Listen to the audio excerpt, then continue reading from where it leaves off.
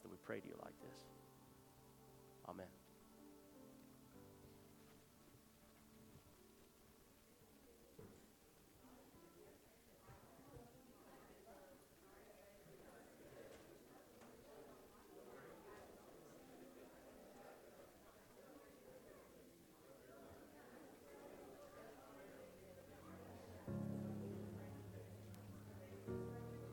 You are not hidden. There's never been a moment you were forgotten. You are not hopeless. Though you have been broken, your innocence stolen. I hear you whisper underneath your breath. I hear your SOS, your SOS.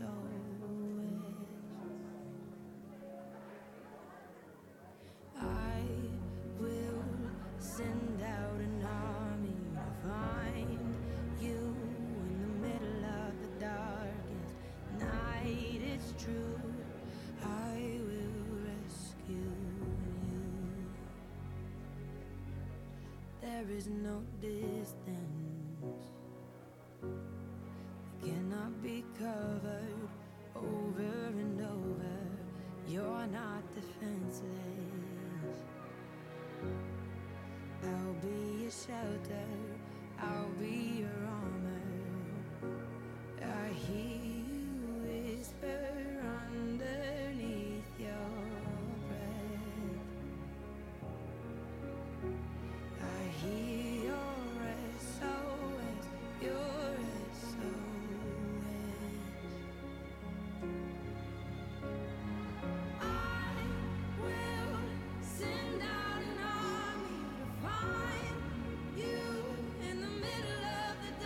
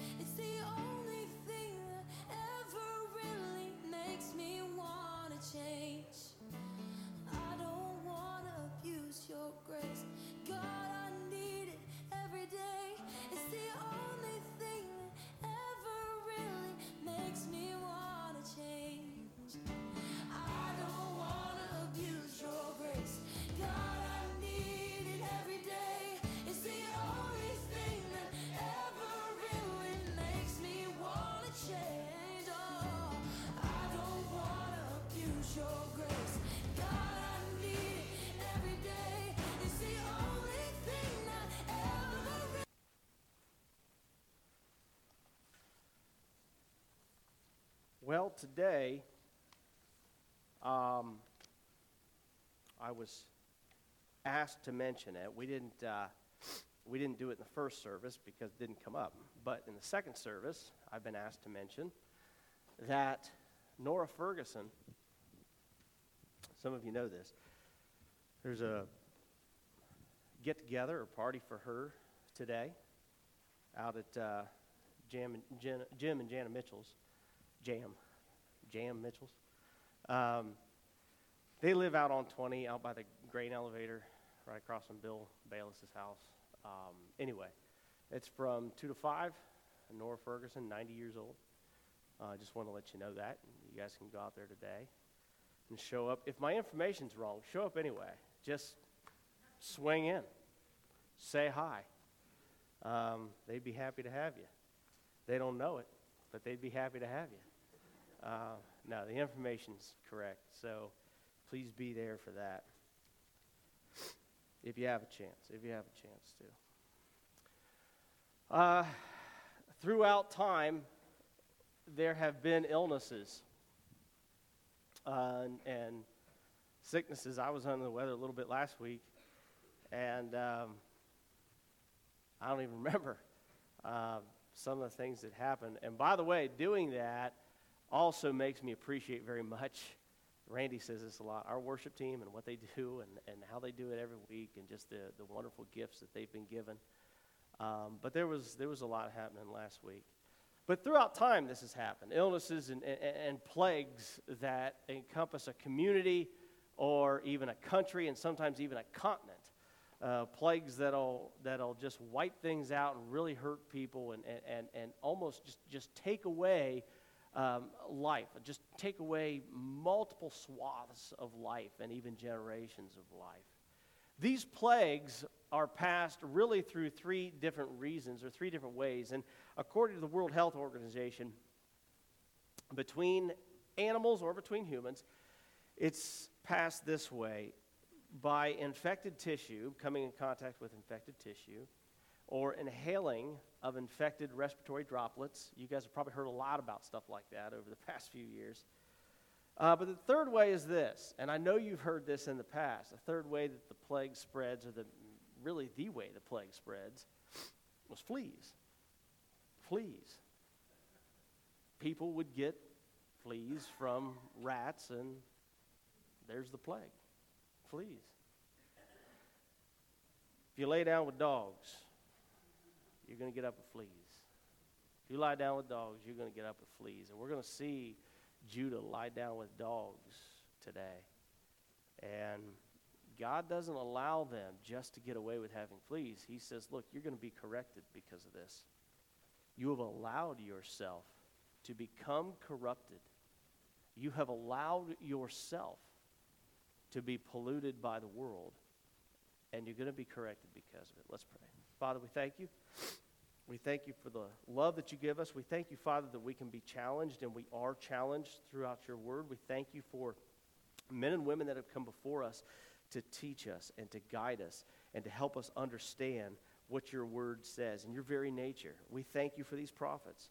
We thank you that we can learn through these prophets, Father, that we can apply so many of these things, not just to our culture, Father, but to our own personal lives and to our homes, our houses. We ask that you will help us not only to be challenged, but to fully understand what that challenge is and to live up to it today, Father. In Jesus' name, amen. Micah. We are in Micah today, and we're going to be in Micah for a couple of weeks. We started with Habakkuk. And one of the reasons we're going through the minor prophets is not just to apply some of the things that they talk about in our own lives, but we also want to see the fact that God's promises come through, right? God always comes through with what he says. Sometimes it takes many years. Sometimes it even takes multiple generations. But every one of the things that God says is going to happen or I'm going to do or whatever it may be actually ends up happening time after time after time. So we want to learn that as we go through the prophets. But the other thing we want to do as we go through the minor prophets, just have an idea of who they are, and what they're talking about. So we need to recap that a little bit. Habakkuk we started with, And he's prophesying to Judah about this correction that God's going to have on them using the Babylonians. And he prophesies to them just a few years before that actually happens. Then we backed up in time a little bit and went to Nahum. Nahum's talking to the Assyrians. And he's telling the Assyrians pretty much the same thing. You guys have been bad. You're filled with violence. You're filled with corruption. You're filled with idolatrous practices. You know better. You've heard better, at least. And so God's going to correct you as well. And he's going to lay waste eventually to your empire. He's also going to use the Babylonians to do that. It's essentially what those two prophets are talking about. Now we back up even further in time. Okay, so we've seen the completed picture with Habakkuk. We know the Babylonians are heading in, and they're going to change the face of the world. Now we back up even more, and we look at Micah today. Micah prophesied about 20 years before Assyria was really a superpower. Okay, so we've backed up quite a bit now. Micah's prophesying before Assyria comes in and wipes out the northern 10 kingdoms of Israel. About 20 years before that, so not long. Assyria is gaining in strength and gaining in power. All right, so it's not going to be very long before the northern 10 tribes of Israel are wiped out and carried off into oblivion. Micah shows up and he's prophesying 20 years before that. And he does address the northern 10 tribes of Israel. But that's not really who he's talking to. Micah is talking to the southern 2 tribes of Judah. Southern 2 tribes of Judah. And he tells them the very same thing Habakkuk told them. Guys, you're screwing up. And God's going to come and he's going to correct you with a very heavy hand. Yet from the time of Micah, that doesn't actually happen for another 140 years. 140 years. He's prophesying to Judah about this correction from the Babylonians 140 years before it happens. The point is this, God's not playing around.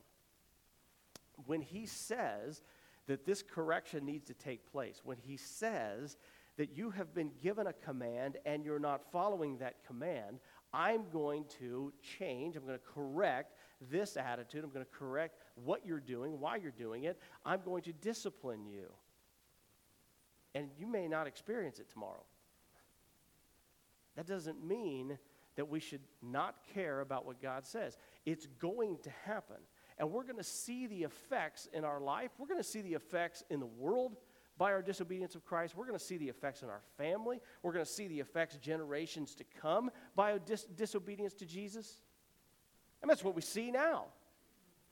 We see a horrible, hate-filled world filled with depravity because people hate Jesus Christ. Don't add to that. Don't add to that. Follow Jesus in your own heart, your life, your home, and your family. God says you're going to be corrected.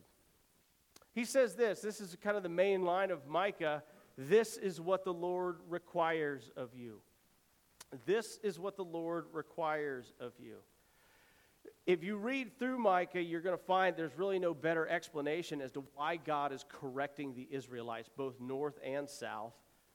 There's no better explanation than the book of Micah. There's no better description of his plan and our hope and his eternal love in the midst of all of this hardship. You see, it's in Micah that we realize that God is going to punish the northern 10 tribes.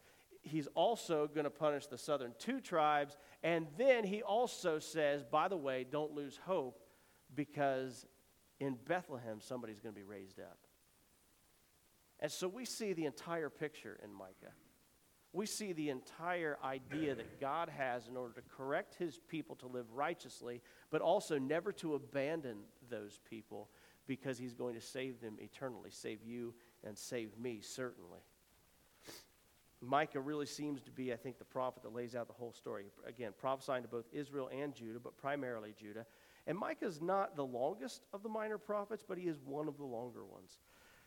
Chapter 1, starting in verse 1, the word of the Lord came to Micah of Moresheth during the reign of Jotham, Ahaz, and Hezekiah. So that's how we know when he lived, kings of Judah. The vision he saw concerning Samaria and Jerusalem. Samaria would be the northern 10 tribes of Israel.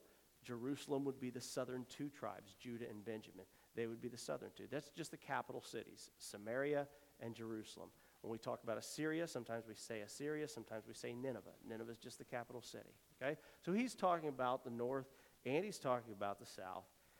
We have a list of kings. We know when he's prophesying, about 735, maybe 12 years, maybe between 12 and 20 years before this northern kingdom is decimated by the Assyrians. So look at verse 2. Verse 2 says this, "Hear, you peoples, all of you. Listen, earth, and all who live in it, that the sovereign Lord may bear witness against you, the Lord from his holy temple. Look, the Lord is coming from his dwelling place. He comes down and treads on the heights of the earth. The mountains melt beneath him, and the valleys split apart like wax before the fire, like water rushing down a slope. All this because of Jacob's transgression." That's another way of saying Israel. Jacob's transgression. Because of the sins of the people of Israel. What is Jacob's transgression? Is it not Samaria? All the evil things they do there. What is Judah's high place? Is it not Jerusalem? Therefore, I will make Samaria, he's talking about the northern 10 tribes, I will make Samaria a heap of rubble, a place for the planting of vineyards. I will pour her stones into the valley. I will lay bare her foundations. All her idols will be broken to pieces. All her temple gifts will be burned with fire. I will destroy all of her images, since she gathered her gifts from the wages of prostitutes. This is idol worship here. As the wages of prostitutes, they will again be used. Because of this, I will weep, I will wail, I will go about barefoot and naked, I will howl like a jackal and moan like an owl. This isn't good, this isn't going to be fun. Look at verse 9. "For Samaria's plague is incurable. It has spread to Judah. It has reached the very gate of my people, even to Jerusalem itself." Church, we see a couple of things here. Actually, we see three things. And just as a recap, first of all, we see the northern king of Israel is going to fall. This is verses 3 through 8. That's going to fall fairly soon. Secondly, we see that this is a prophecy, again, about Judah. Even though they're talking a little bit about the northern 10 tribes, he's focusing on the southern kingdom of Judah. All right, that's Judah and Benjamin, those tribes in the south. Thirdly, we see this, and again, I want you to key in on verse 9. "For Samaria's plague is incurable. It has spread to Judah. It has reached the very gates of my people, even to Jerusalem itself." Church, God wants Judah, 140 years before this thing's going to happen, he wants Judah to learn the very same things he wants you and me to learn today. Look what he's saying. One group of people has become corrupted to the point of no return. And while that's bad enough, they are infecting another group of people. And that other group is just letting them do it. It's just letting them do it. In fact, they're inviting them in, and they're participating in some of the horrible things that they do. And how does God refer to these people that are being ambushed by this plague? How does he describe the group that's becoming now infected? He said, "My people," the very gates of my people. You may want to stay out of the prophets. There's a lot of people that say, "Hey, look, why don't you focus on the New Testament instead of the Old Testament?" We live in the New Testament. We live in the New Testament church. Why don't we read what they have to say? Why don't we read what the New Testament has to say and how and the advice that it gives, the commands that it gives? Look, I don't know about you, but that verse 9 sounds an awful lot like James chapter 1. Religion that the God our Father accepts as pure and faultless is this: to look after orphans and widows in their distress, that's justice and mercy, and to keep oneself from being polluted by the world. To keep oneself from being polluted by the world. What is God telling Judah? Samaria's plague is incurable, and now what have you allowed it to do? Come down and infect all of you.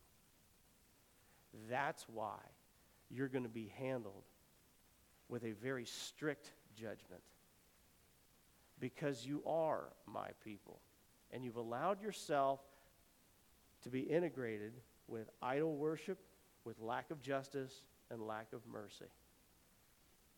over and over. They start and over and over and over and over again. This happens throughout time and history. That there is something holy, and there is something beautiful, and there is something precious, and there is something righteous, and there is something saved, and it gets corrupted by those around it. I don't know when this is going to stop. I don't know where, I don't know how, but I do know this. I don't know when it's going to stop around the world, but I know it can stop today in your heart, your mind, your home, your family, in this place. Not to be corrupted by that which we see around us that has fallen away from honoring Jesus and taken upon themselves a life of idol worship. Because that's where we live, church.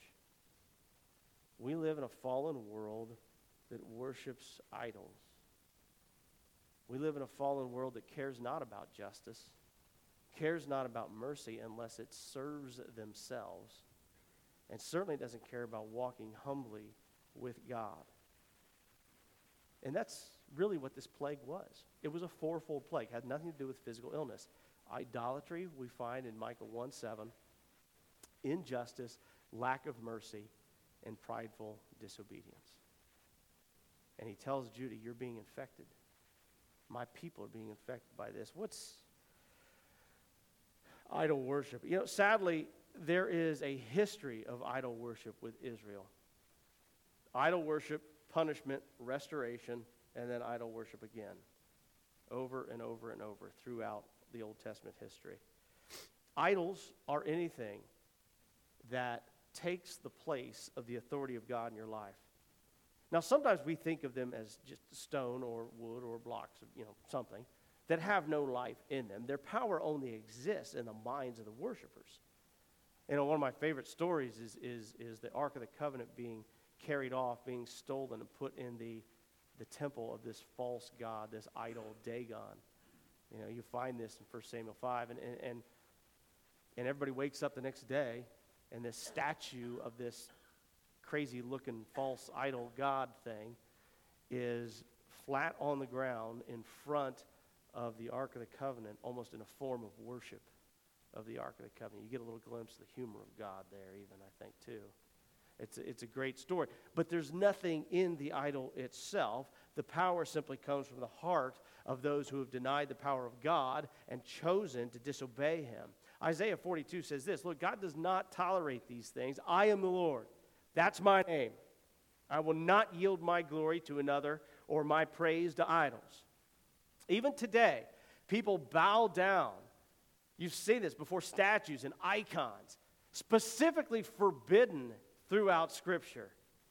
As God says, you shall not have no other gods before me. Do not make for yourself an idol in the form of anything in heaven above or earth beneath or the waters below. Don't make anything in my image. Do you know why God says this? Because there's already something made in his image. You and me. He says, you think it's hurting me when you guys worship idols? No, you're hurting yourself. You're hurting yourself. Maybe you think you don't have a problem with this, because I don't know about you, but I haven't physically bowed down to anything I've ever created with my hands. All right? And trust me, if you saw the stuff that I created with my hands, you wouldn't either. Okay? But idolatry, extends way beyond the worship of handcrafted things. It is anything that takes the authority of God in your life. Modern idols are varied. We bow down to them sometimes physically, but really what it is, we bow down to them spiritually, mentally, emotionally. Sometimes it's pride, self-centeredness, greed, gluttony, love for possession. And ultimately it's rebellion against God. Sometimes it's just somebody we're terrified of. Why? We talked about this a couple weeks ago. Because we replaced the fear of God with fear of everything else. And God hates these things. Sometimes the biggest idol that we've got to get over is the one we see in the mirror every day. Sometimes it's the job. Sometimes it's the hobby. Sometimes it's the kids. Sometimes whatever your idol is. They take the place of the authority of God in your life. That's idol worship. And this is what the sickness was. That's what God refers to this as sickness and illness. And he tells Jerusalem, you are letting this into your home. He's telling them this 140 years before the fact. Why? So that they can learn it and change it.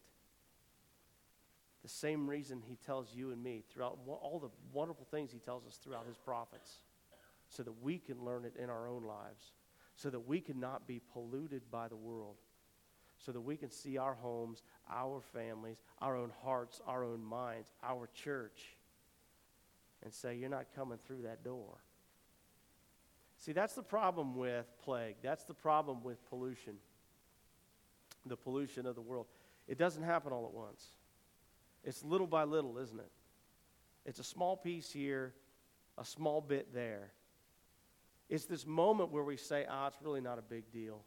According to God, it's a huge deal. When we allow ourselves to be given over to some other authority in our life, that's idol worship, that is being polluted by the world. But they also had a problem with justice, mercy, and humble obedience. They would understand justice as a sense of right and wrong. A sense of right and wrong. A moral standard. And they were having a hard time with that. They didn't realize that that was as important as God says it is, because the moral standard is based upon God's character. And so he says the same thing to us. You are to have a moral standard in your life. There is a right and there is a wrong. And you don't get to decide what that is. This is what he's telling Judah. This is what he's telling us. You don't get to decide what right and wrong is. That's not your place. You're not big enough. You're not good enough. You're not strong enough. You didn't make this. Right? You didn't set the rules. What do I say? I get all filled with pride and I say, I don't care. I don't care. I'm going to determine what right and wrong is anyway. This is what Judah's doing and why Judah ends up being destroyed. There is a standard of right and wrong. This is what he's talking about when he talks about justice. Micah 2, 1-2 says this, woe to those who plan iniquity, to those who plot evil on their beds. At morning's light they carry it out because it's in their power to do so. They covet fields and seize them, and houses and take them. They defraud people of their homes. They rob them with their inheritance or of their inheritance. He goes on to remind them of destruction that's going to come upon them because they don't have this internal moral code based upon the character of God that they know. Verses 3 and 4 in Micah 2, therefore the Lord says, I am planning disaster against this people, from which you cannot save yourselves. You will no longer walk proudly, for it will be a time of calamity. In that day, people will ridicule you. They will taunt you with this mournful song. We are utterly ruined. My people's possession is divided up. He takes it from me. He assigns our friends or our fields to the traders. And none of this sounds good, church. This is simply the result of a proud heart in Judah. One built on selfishness and disobedience to God. Even though they know better. Even though they knew God was near. Even though you know better, even though I know better. We know God cares. We know he's near. He is talking about separation here. Look at 8-10 in chapter 2. Lately, my people have risen up like an enemy. An enemy. Lately, my people have risen up like an enemy. I thought they were friends. I thought these were his people. I thought you were his people, right? Those who profess the name of Jesus Christ. He says, no, idolatry is you rising up as an enemy. Disobedience is rising up as an enemy. Lack of right and wrong and a moral standard is rising up as an enemy. Lack of mercy, lack of humility is rising up as an enemy. Lately, my people have risen up like an enemy. You strip off the rich robe from those who pass by without a care, like men returning from battle. You drive the women of my people from their pleasant homes. You take away my blessing. You take away my blessing from their children forever. Get up, go away. This is not your resting place. It's been defiled. It's been ruined beyond all remedy. Look at 6-7. You ever get convicted of something and try to stick your head in the sand? You ever get convicted of something and try to ignore it? The prophets are doing the same thing. The prophets are saying this. The prophets of Judah are saying, do not prophesy. They're prophesying. Don't prophesy about these things. Disgrace is not going to overtake us. We'll be fine. How many times do we disagree with Jesus? Do we disobey Jesus and we think that it's not a big deal? This is what the prophets are saying to Judah. Forget about it. Isn't he a loving God? I mean, doesn't he fulfill his promises? Doesn't he love us? Doesn't he give to us? Doesn't he this? Doesn't he that? Just don't prophesy about the bad stuff. Let's just pretend he's our buddy, right? We know better, don't we? And the prophets don't want to teach. They don't want to tell. And because of this, Judah ends up being destroyed. Our lives end up being destroyed because we refuse to see that idol worship, a lack of a moral compass based upon the character of God, mercy and patience towards other people, and humble disobedience destroys our lives. And we just keep doing it and doing it and doing it and doing it. Why? Because we're being polluted by the world around us. We're in enemy territory, church. This isn't your land. This isn't your home. Your home is eternal. Your land is eternal. Don't be corrupted by the world in which you live. Don't lie down with dogs. You are going to get up with fleas. More fleas than you already have. And it's the fleas that bring the plague, church. It's the fleas that bring the plague. He gets back to proper justice again in chapter 3. Then I said, listen, you leaders of Jacob, you rulers of Israel, should you not embrace justice? You who hate good and love evil? You tear the skin from my people and the flesh from their bones. You eat my people's flesh and strip off their skin and break their bones in pieces. You chop them up like meat for the pan, the flesh for the pot. What is he saying? You hate good so much. You have denied the power of God in your life so often that you treat other people like animals. You treat other people like animals. And that was never the point. The point of your life, the point of my life, the point of Judah, and certainly the point of Israel, who God has says is already without cure, is to treat people with love and kindness and justice and mercy and humility. That was always the point. You know, Jesus sums up his entire ministry during the Olivet Discourse as he sits down with his disciples. He basically says, okay, everything we've just talked about over the last 3 years, here's what I want you to do. Put it all in this one line. I want you to love others the way I love you. That's it. It's the last order he gives before his crucifixion. He says, I want you to love others the way I love you. That's what all of this was. That's what all of this was about, guys. That was always the point of following God's law. It was always the point of following Jesus. To treat others with love, to treat others with humility, treat them with justice, treat them with mercy. Micah chapter 6, verse 8, this is on the front of your bulletin. I don't have this on the screen. I printed it on everybody's bulletin. It says this. You can read it. They're asking him. They're asking Micah. They're asking God. They're saying, what do you want from us? Do you want us to sacrifice more? Do you want us to give you more money at the temple? Do you want us to be nicer to people? Do you want us to dress better, sing better songs? Do you want us to do this, to do that? What do you want from us, God? Do you want us to sacrifice more bulls and rams? What do you want? God says this, chapter 6, verse 8. He has shown you, O mortal, what is good. And what does the Lord require of you? To act justly, to love mercy, and walk humbly with your God. That's what God wants. That's what he wants. And I'll tell you what, there are days I nail it. There's days I don't. None of this, church, is about earning salvation. We already talked about that at communion time. We're not earning anything here.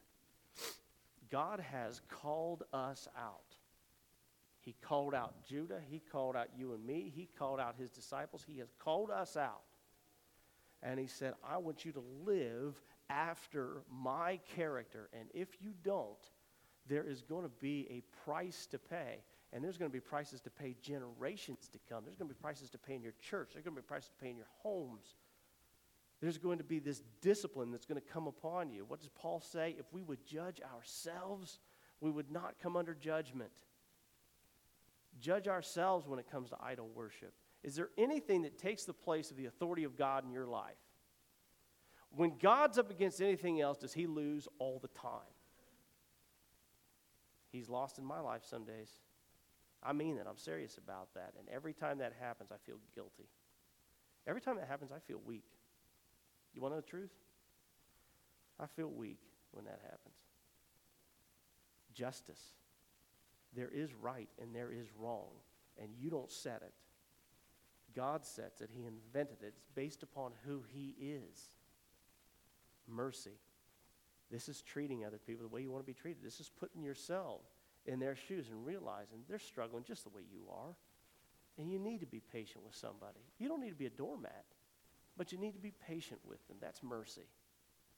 And finally, walking humbly with your God. That's getting pride out of the way and realizing that God is God and we are not. You are important. You have value. You have mission. You have purpose. But remember, we've said this a million times. You are not the main character of your story. I'm not the main character of my story. The king is. And the king always will be. That's what Judah was called to do.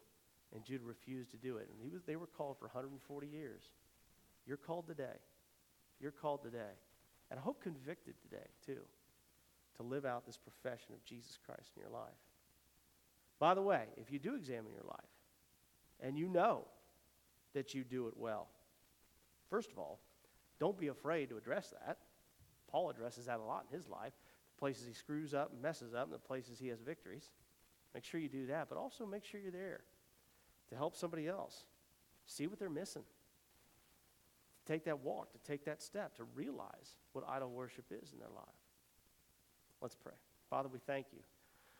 We thank you that we can be just incredibly challenged by this today, Father. We thank you that we can see weak spots in our faith when we look at so many people that profess your name. We can reflect upon ourselves, we can examine our own lives, and we can realize that we have weak spots in our faith. Father, we do not want to be polluted. We don't want to have an incurable plague. We don't want to be polluted by a fallen world around us. We don't want to be infested with the fleas, Father. We want to know that you are our God and you are sovereign in our life. That we have a wonderful opportunity to express our gratitude to Jesus through our obedience to him. Father, please protect our homes and our minds and our hearts. Protect our families. We live in a fallen world. We are surrounded on all sides, just like Judah, and we don't want to give up the way Judah did. We want to continue to honor Jesus as our Savior and our King. Father, convict our hearts today. Help us to do our best. In Jesus' name, amen. Please stand and sing. All your ways are good, all your ways are Sure, I will trust in you alone. higher than my sight, High above my life, I will trust in you alone. Where you go, I'll go. Where you stay, I'll stay. When you move, I'll move. I will follow you. Whom you love, I'll love. How you serve, I'll serve. If this life I lose, I will follow you.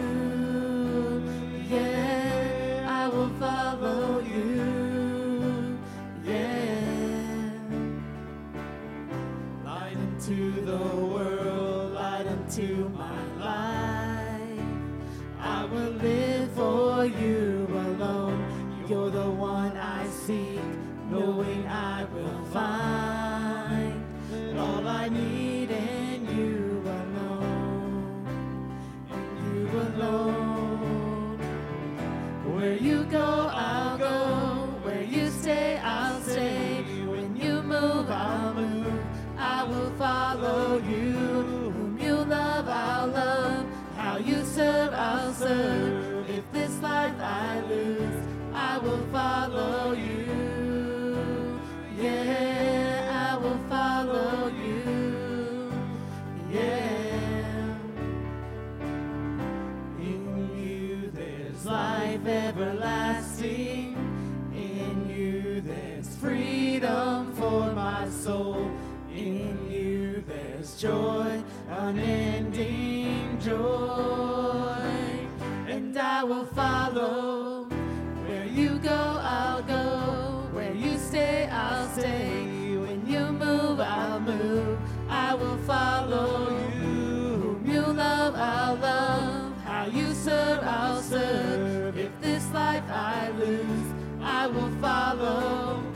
Where you go, I'll go. Where you stay, I'll stay. When you move, I'll move. I will follow you. Whom you love, I'll love. How you serve, I'll serve. If this life I lose, I will follow you. Yeah, I will follow you. Yeah, I will follow you. Yeah, I will follow you. Yeah.